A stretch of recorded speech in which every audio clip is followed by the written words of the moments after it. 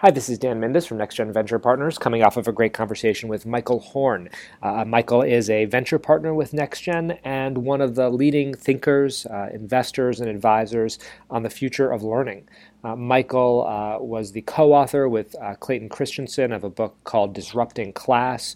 Professor Christensen at Harvard Business School created the term disruption that is now spread throughout the business world. Michael ran Clay Christensen's think tank for many years and is now working with accelerators in a number of companies, and he continues to write and to lecture.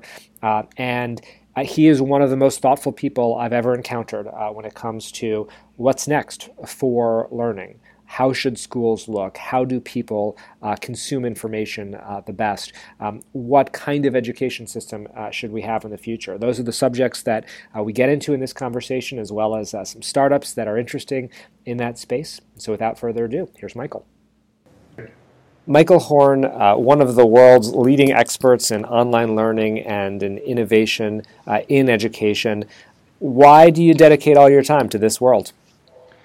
You know, ultimately, my mission has become to transform an outdated education system built in the industrial era into one fit for the knowledge economy of our time that allows every single student and child to find their passion, build it, and fulfill their potential. And right now, the system literally was architected to sort students out and do the opposite of that. And so it's my mission to transform that every single day I wake up. You say the system is doing the opposite of that. Why is it so backwards? Yeah, I think most people don't realize the origins of the education system, that it was literally patterned after the factories that were emergent at the time when the formal education system in this country and others were built. And it was designed after a factory in the sense of we would take people, batch them up based on their date of manufacture, put them in what we called grades and classrooms, and deliver content to them in the same way at the same pace. And then we would ship them out the other side, and some students would, have really gotten it, so to speak, and other students wouldn't. And those gaps over time for some of those students would accumulate such that they would effectively get sorted out as rejects, if you will. And assessments really were done as autopsies to sort of figure out who to filter out of the system. And that was the intention behind it. It's not a teaching and learning system. It's basically a mass sort of broadcast instruction system. And even if you go back to Thomas Jefferson and read his writings for what he thought the ideal education system would be, his contention was that you would have basically a primary school system that would give students the basics to be citizens in the democracy. Some subset of those would go on for slightly higher education and sort of be the managers of the economy, if you will. And then a subset of those people, very small number, elite, would go on to university where they would get schooled in ways to be wise leaders, if you will, of the republic. And effectively, that's the system we designed. And so a lot of times when we look at, say, 30% dropout rates, now 20% out of high school in this system, 55% graduating from four-year colleges in the country, and we decry those results, properly so, I think, for this day and age. But we fail to acknowledge the fact that the system was actually built to do just what it's doing, and those outcomes are actually a sign of a system working. It's just out of date with where the economy is today. What should the system look like? I think the system should be able to realize the fact that we all have different learning needs at different times. And if you as an individual, it's sort of intuitive that you don't learn at the same pace as one of your friends, you have different interests, you all bring in different levels of background knowledge into an experience, which means an analogy for you maybe helps organize the world and make perfect sense for your friend. It just confuses them and helps them develop confusion about a topic. And as a result of all these differences, if we're really trying to optimize every student's learning path, we need to have a system that can customize for those differences. And so that's essentially our contention, is that we should have an education system that is able to personalize for those differences, and in which you move on not based on the calendar or the time of year, but you move on when you've made true mastery over learning objectives and sets of competencies. And mastery should be the what propels you forward. And our sense is that in the past, you could do that if you had an individual tutor, but that's prohibitively expensive for most people. But now we can use technology to effectively give every student access to a tutor at a price that we can afford. And so the thoughtful use of online learning in brick and mortar environments in K-12, virtually in some cases, in a mix of ways and increasingly mobile learning, gives us the potential to start to transform the system in that way. When you talk about technology, you often end up talking about startups, and you are involved with a lot of startups, both as an advisor and an investor. Give us a couple of examples of some of the startups that you're most excited about.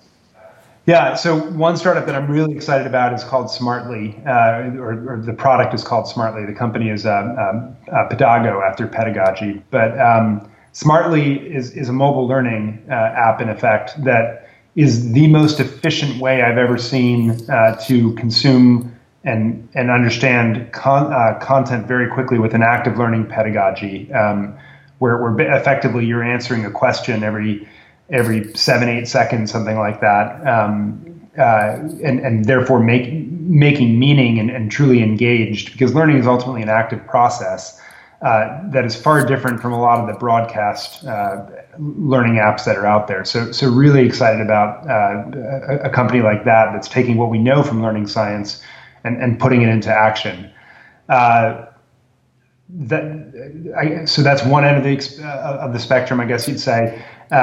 Number of companies I could talk about. Really excited about a company that's very early stage, but called Emotuit. Effectively takes all the data from your facial expressions during an online learning experience, your click rate, things of that, to measure your engagement with content and to give feedback to providers to help make content more engaging, or to be able to personalize for someone when they start to check off and they need a different experience. I'll give you one other example as long as we're at it. Board member at a company called Noodle Partners, which I think is effectively beginning the early stages of disrupting the online program manager space. So OPMs popped up couple decades ago to basically help traditional colleges and universities start to take programs online. And they did so in a way that would capture 60%, anywhere 50 to 70% of revenue from a student. And so very lucrative business for the OPMs. Over time, not a great business for the universities, as online has become a more and more trusted modality into which students learn. And Noodle Partners basically says, look, when the OPM market started, OPMs had to do everything. They had to do the brand marketing. They had to help with instructional design, bringing in students, enrolling them, basically running the program. And there was a lot of risk because no one knew if online learning was a medium that made sense, and brand risk and so forth. And so having a revenue share like that made sense. But increasingly in the market, there's lots of technologies and individual companies that do different aspects of what it takes to produce an online program very, very well. And so you can start to modularize or unbundle that world. And so Noodle basically serves as the integrator of third-party services to give the university far more control over their online program and to customize it far better and at a far lower cost. About half all in, including all the providers, of what a traditional OPM would take. And so I think it's a very disruptive value proposition that's going to put a lot more control in the hands of universities and take advantage of an online learning market that's growing extremely rapidly still. I think most people don't probably realize that 30% of master's degrees are now earned online, growing roughly 12% a year. So excited to take some cost out of the system. So that's a stunning number on the master's degrees. I'm curious where that stands on K-12, where that stands on bachelor's degrees, and whether there are any companies that you see that are working to bend that curve in the right direction. Yeah, so in K-12, it's tricky because there's no good data out there. And in the book I wrote with Clay Christensen, Disrupting Class, we made the prediction that by 2019, 50% of all high school courses would be delivered online in some form or fashion. The vast majority of which we believed would be in blended learning settings, that is online learning in the schools, in the brick and mortar schools, I should say. And since that prediction, we made it. The last data point is like 2005 or 2007, and no one has been collecting good data since then. So anecdotally, I can tell you that at least, and this is me summing up numbers from the providers that I know, at least 10 million, very conservative number, of students in the K-12 system are learning, at least in part, through blended learning at some point in their day. How much they're doing, I don't really have a good sense. And I think it's a very conservative number because we know a lot of teachers are flipping their classrooms and using a lot of free online resources from Khan Academy, things on YouTube, EDU, and so forth. And we just have no sense of how deep that is, to be honest with you. So my sense is, we're a couple years away from 2019. I think roughly it feels like, that trajectory in high school at least is going that way, but I really have no feel for it in a rigorous way, to be totally frank. In the broader college world, which was the other question you asked about undergraduate, we know that at least 25% of students, as of a couple years ago in the formal accredited higher ed space, were taking at least one online course. And that data is, I think, a year or two old at this point, probably a couple years old. So there's a lot of penetration. I would say it's the case that a lot of undergrads still want the brick and mortar, quote unquote, college experience. Some of our research has shown that a lot of students, despite knowing that they should be going to college to, in part to get a job, having that classic, quote unquote, American idealized college experience is still a major motivator for at least a specific segment of the population. If you were to work full time at one startup, at one company, what would it be? And you can pick an existing company or design your own. It's a really interesting question. Gosh, that's like asking someone to choose among their children. So I'll say the one where I spend most of my time because I'm really excited what we're building at Entangled Studios, which is an ed tech studio. We incubate our own education technology companies, putting in the first round of capital in effect into companies. We've built some very cool ones like Practice, which is effectively a platform that allows students to do very deliberate practice of performance-based tasks and then get peer feedback and then professor feedback in a very robust way that amps up the number of sessions of deliberate practice students do. Re-up education that re-enrolls dropout students and takes a percentage of revenue for the life of the re-enrolled student in higher education. Very cool companies, both that are doing very well. And then one of our companies is Entangled Solutions, which is a consultancy, innovation services consultancy, where I spend a lot of time working with universities and companies on their higher ed strategies or new program creation and the like. And what's very cool about the studio model is twofold. One, having the consultancy allows us to effectively do paid R&D for the startup ideas that we want to incubate. So if we think that there's a play, for example, in career services to greatly improve and modernize the way universities do career services, we can effectively get a consulting project, right, that allows us to test out that hypothesis with the university and then co-develop the company with them if there is indeed a market opportunity there, a way to make meaningful impact, and no one else in the space that's doing it well. And if we find someone that's doing it really well, we can make a venture investment, and we're often able to make very small venture investments that are highly leveraged. The other reason I love the studio model is it doesn't require, in education in particular, I think there are certain companies that have clear exits strategies, but they're fewer and farther between than other sectors of the economy because it's a much longer time horizon over which it takes an education company to grow and hit the numbers you need to have sort of an IPO exit or any number of exits. And those time horizons are often longer than a 10-year life of, say, a venture capital fund. And this enables us to take money out effectively like a dividend, right? But take it out of the capital to fund operations of the overall studio in some neat ways. So it doesn't require us to push every company onto a venture path, which I really like and think certain companies are very well made for the venture path in education, and a lot aren't, but are providing important services and can be great lifestyle, profitable businesses, even if they're slow growing. Michael, don't think I didn't notice that when I asked you to pick one, you picked a way of describing several, but that's okay.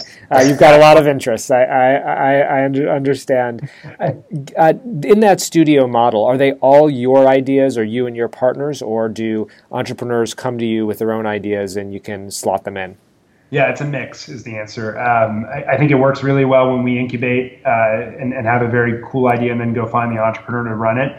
But equally so, we have entrepreneurs that come to us that have a great idea or want to, hang out with solutions for a while doing projects, and then sniff around to see if there's a cool idea. And it's a great way for an entrepreneur that maybe doesn't want to live on ramen and wants to pull down a salary while they're developing their idea to hang their teeth, so to speak, and get some time to develop something. So we see it both ways, and it's worked both ways. Where do you see the biggest opportunities over the next 5 years? And the sort of the categories I'm thinking are developed world versus developing world, and then also, is it in K-12? Is it in bachelor's degrees? Is it in masters? Is it in ongoing career learning? If you're an entrepreneur, if you were advising entrepreneurs to pick one of those paths, would you direct them in one direction or another? Yeah, so two. One would be the developing world. I'm convinced we'll see some of the biggest breakthroughs in the next 5 to 10 years. And I think really exciting models are already starting there. Obviously, Bridge International is known, although not yet profitable. But Andela, very exciting company that I should say Entangled has a position in. But very excited about the developing world opportunity. And from a pure disruptive innovation standpoint, you look at true non-consumption in education, and the biggest parts of that are in parts of the developing world where students literally have no access to school in some cases. Really excited about an X Prize, for example, that is funding folks that are trying to develop apps or software solutions that drive what they're calling autonomous learning, effectively being able to learn without a teacher around you. And I just think it's tremendous opportunity to drive real disruption there. The second place I would say, just because I think you really have to right size those opportunities for those economies, you can't build a U.S. cost structure in a developing world company. So the other place I think that there's tremendous opportunity is in the adult learning space, whether it's preparing for middle skills jobs, basic literacy for some adults, targeting the adults that have some college but no degree and therefore lack a credential to get ahead in the workplace. But anything really that's targeting that education to employment gap, particularly as the half-life of knowledge and skills continues to decrease, I think there's tremendous opportunities to create value there right now. There's a fairly common view in the venture community that there was something of an ed tech bubble in 2011, 12, 13.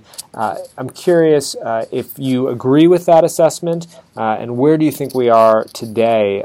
Is there too much money and too many startups in this world, or the reverse? I do agree with that view.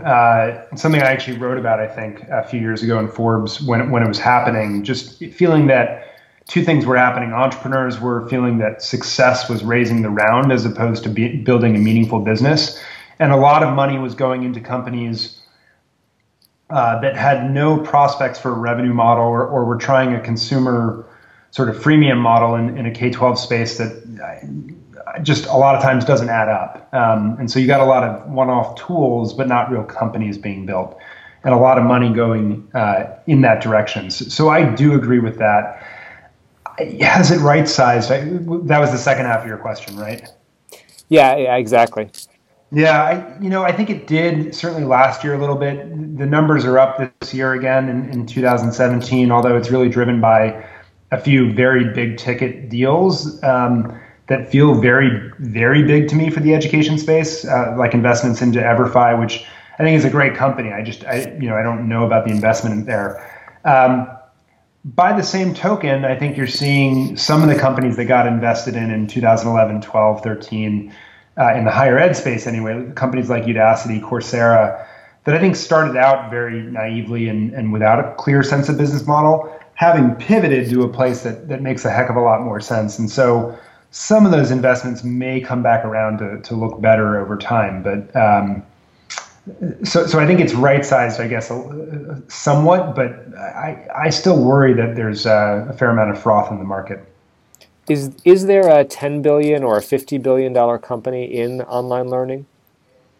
I think there might be a 10 billion, especially if you can imagine one starting really in that true non-consumption space and being able to tackle the global market in a way we haven't seen. I'm not convinced that there's a $50 billion market opportunity. And I think a lot of people look at spend in education. You'll hear statements of, the United States spends 3 trillion or something on K-12 and higher education. And they forget that that's government dollars that is locked up in very clear ways, in very clear categoricals. And it's not just sort of free season that is the addressable market, right? And so I think for a company to make a run at a $10 billion valuation, China is going to have to clearly be part of it. India is probably going to have to be part of it. And it's going to have to be on a much bigger global scale than just the US. You talked earlier about the possibility of software or technology providing a personalized tutor at marginal cost of zero to every student in the world. Do you imagine, could you foresee a company building that and potentially educating 1 billion plus people? Yeah, I've come to a view that it's just going to be infinitely harder for one company to do that. And theoretically, if a company could figure it out, the network effects would be huge, right? And it would be a winner takes all market. I guess from what I've seen in the market, it's the social interactions between students and teachers and other students to students and so forth are really important and hard to capture in a meaningful way that drives adaptivity and artificial intelligence. And secondly, the challenge of recommending a movie based on other movies you liked on Netflix or a product based on other things you liked on Amazon is both easier and a lot lower stakes than what we're doing in education. And so the question of the big data you need is just a lot more, and you're taking into account a lot more factors. And so I guess my sense over time is you're going to see a lot more specialists that really combine what we know from the research around really good learning design in a very specific area with data to help apply that in a much more refined way, rather than using data to make the engine infinitely smarter than any other engine. And not to say we can't learn from the data, but I think the statement I would make is big data is really good for surfacing hypotheses. It's really bad at determining causality. And that's sort of what's holding us back right now in education, is an understanding of causality. And I don't think big data is going to crack that puzzle, just given how complicated it is. Yeah, in the venture world, there have been a million startups that are sort of Pandora for X. And yep. As you were talking about the Netflix algorithm that can recommend movies, which is okay but not great, and I think it turns out potentially that Pandora is the only Pandora for X, and it's just really, really hard. And when you imagine education or learning, that could be incredibly hard. Different question for you. It's common for entrepreneurs to want to add people with prominence in the field to an advisory board, to their board, and so I'm sure that you are hit up all the time by startups who want the sort of Michael Horn halo, and so I'm sure startups make lots of mistakes in trying to hit you up. What are the ones that have been successful, or what lessons or tips would you give to entrepreneurs who are trying to hit you up or other thought leaders to get them involved in their company? Yeah, it's a great question. and clearly it's part of my business model of my life now is to play those board and advisory board roles. From my perspective, the thing you want to do is get someone excited about what you're doing first and foremost, and say, like, for someone like me to be like, how can I be a part of this, right? So as opposed to you sort of saying like, gee, and you, sort of in a beggar mentality, right? Just really capturing the spark of someone like me so that I want to be a part of it. That's first. And I'll give an example of that. When Tom Adams, the CEO of Smartly, who you of course know as well, and who I interviewed about 2 weeks ago, so it'll be a nice pairing of this podcast. Perfect. So I'll try not to turn it into too much of a love fest, but at a conference where ed tech companies and investors and thought leaders and so forth mingle at ASU GSV a few years back, Tom basically stalked me and said, like, just take 5 minutes with the platform. And I finally did it. And 30 minutes later, I was still learning on the platform and like, holy cow, this is the coolest thing I've seen. And I've been in the space 10 years now. Like, how can I help you, right? And so it had that effect of, it was really sticky, it was engaging, it was active. And I often get pitches that are, 20 minutes of telling me how the world of education works and so forth. I know how education works. Help me see what you're doing, right? Quicker, make it active, engage, and sell me. So I want to be a part of it and change causality, quite frankly. Second thing is have a clear idea of why or how someone like me could help. Because I think a lot of times I'm like, look, I love what you're doing, would love to be involved with it, but I don't think I can be that useful.